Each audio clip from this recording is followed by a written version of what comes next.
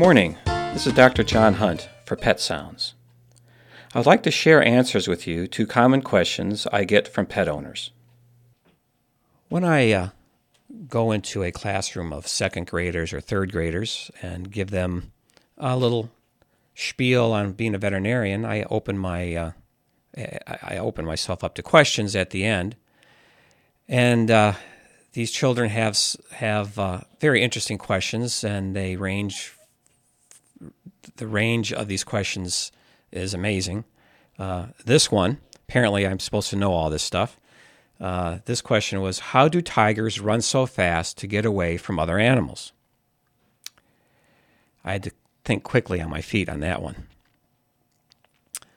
But I doubt there are very many times a tiger has to run away from anything. They are at the top of the food chain as primary predators. However, I can see why my young friend asked the question. When you see films of tigers, they are often running very fast and running down its prey like an antelope. So they appear to be fast runners in those few seconds on the film. Tigers combine a number of strategies in order to be successful hunters. Their hair coat makes a perfect camouflage in the high grasses of the African and Asian plains. Their night vision is well developed in order to see the prey in dim light. They tend to hunt at dawn and dusk when the camouflage is maximized and the prey's vision is compromised. The tiger's legs, like all cats, are moderate in length and very strong, thus giving the tiger sudden power for springing on prey. All these features best suit the tiger's hunting strategy.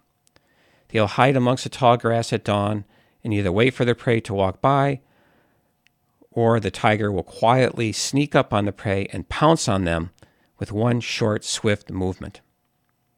I am always in awe when watching the tiger hunt, an evolutionary triumph in predatory behavior. One side note is that the tiger loves to go swimming, a rare feature in the cat family. Today's answer was not necessarily what I said to that youngster at the time of the question. I don't know what I said. I probably fumbled around. Apparently the child was satisfied with that answer. Thank you for listening.